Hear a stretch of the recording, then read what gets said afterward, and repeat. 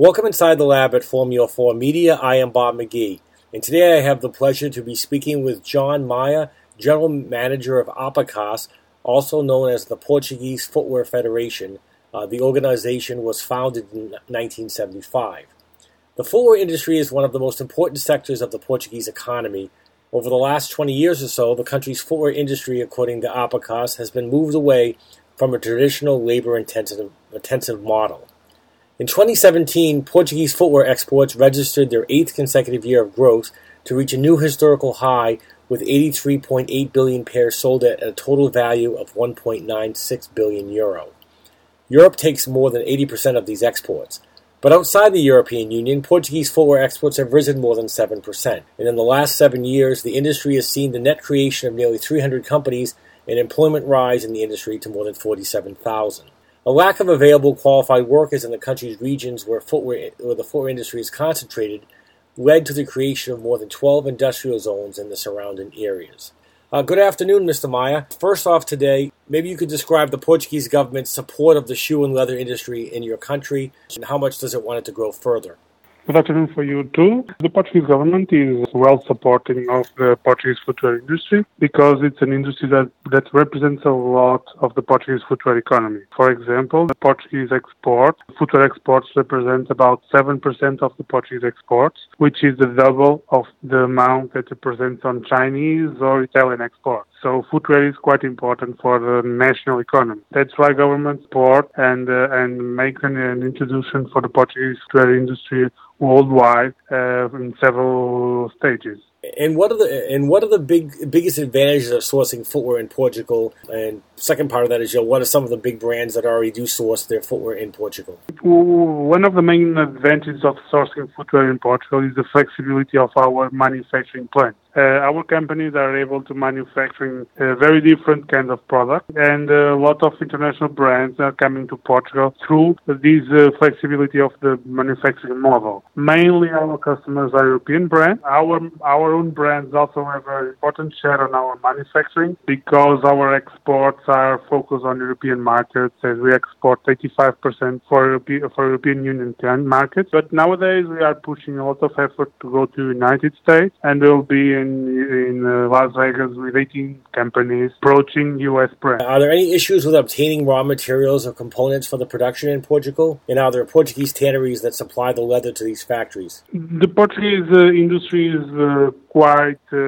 connected with raw material producers, and we work as a cluster. So around Porto, you'll find 95% of our companies and our production capacity. So you'll find all the suppliers of components and leather tannery. And are most of these factories in Portugal, are they family owned or corporate owned? And what's the average capacity of one of these factories? Almost our companies are family owned, and the majority of them have an average every personnel around 100 persons. So 100 people working in a manufacturing plant, but they are very flexible because they can subcontract part of the production to smaller units inside the country. That's one of the main reasons for our flexibility. So when a bigger order appears, they can subcontract part of it to smaller units. Also, I know that your country and your footwear industry was in New York late in July during a trade show,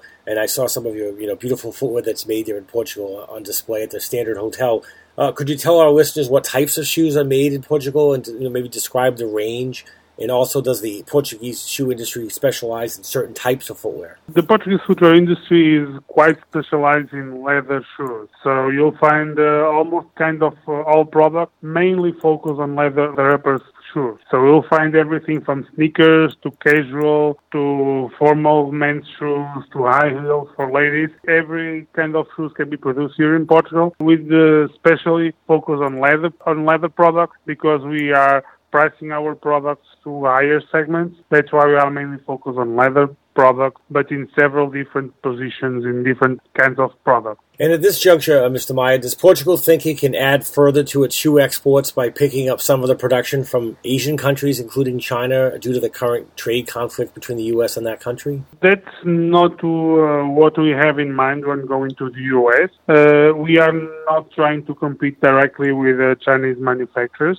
Our prices are completely different from the average price of Chinese manufacturing. So when you look at Chinese exports that are exported on average as $5, we are not able to produce shoes at $5. So when you come into Portugal, brands or retailers need to know that they will need to find higher level products. Of course, we are providing additional service for that. We are very flexible and very quickly replying to the market. We understand the market very well. We develop the product. That's our main focus. So if I have several competitors on the market, our main competitors are Spanish and Italians, not Chinese. And also, would you say that you don't really compete? You wouldn't compete with Asian countries on price, but in terms of quality, you'd be the mid to upper level types of footwear in terms of price point at retail? Yeah, we don't have the price points of the Italians, but we think we have the same quality as the Italians on average, and we can provide you the same products as the Italians, but with additional services. I see. And finally today in our brief interview, Mr. Maia,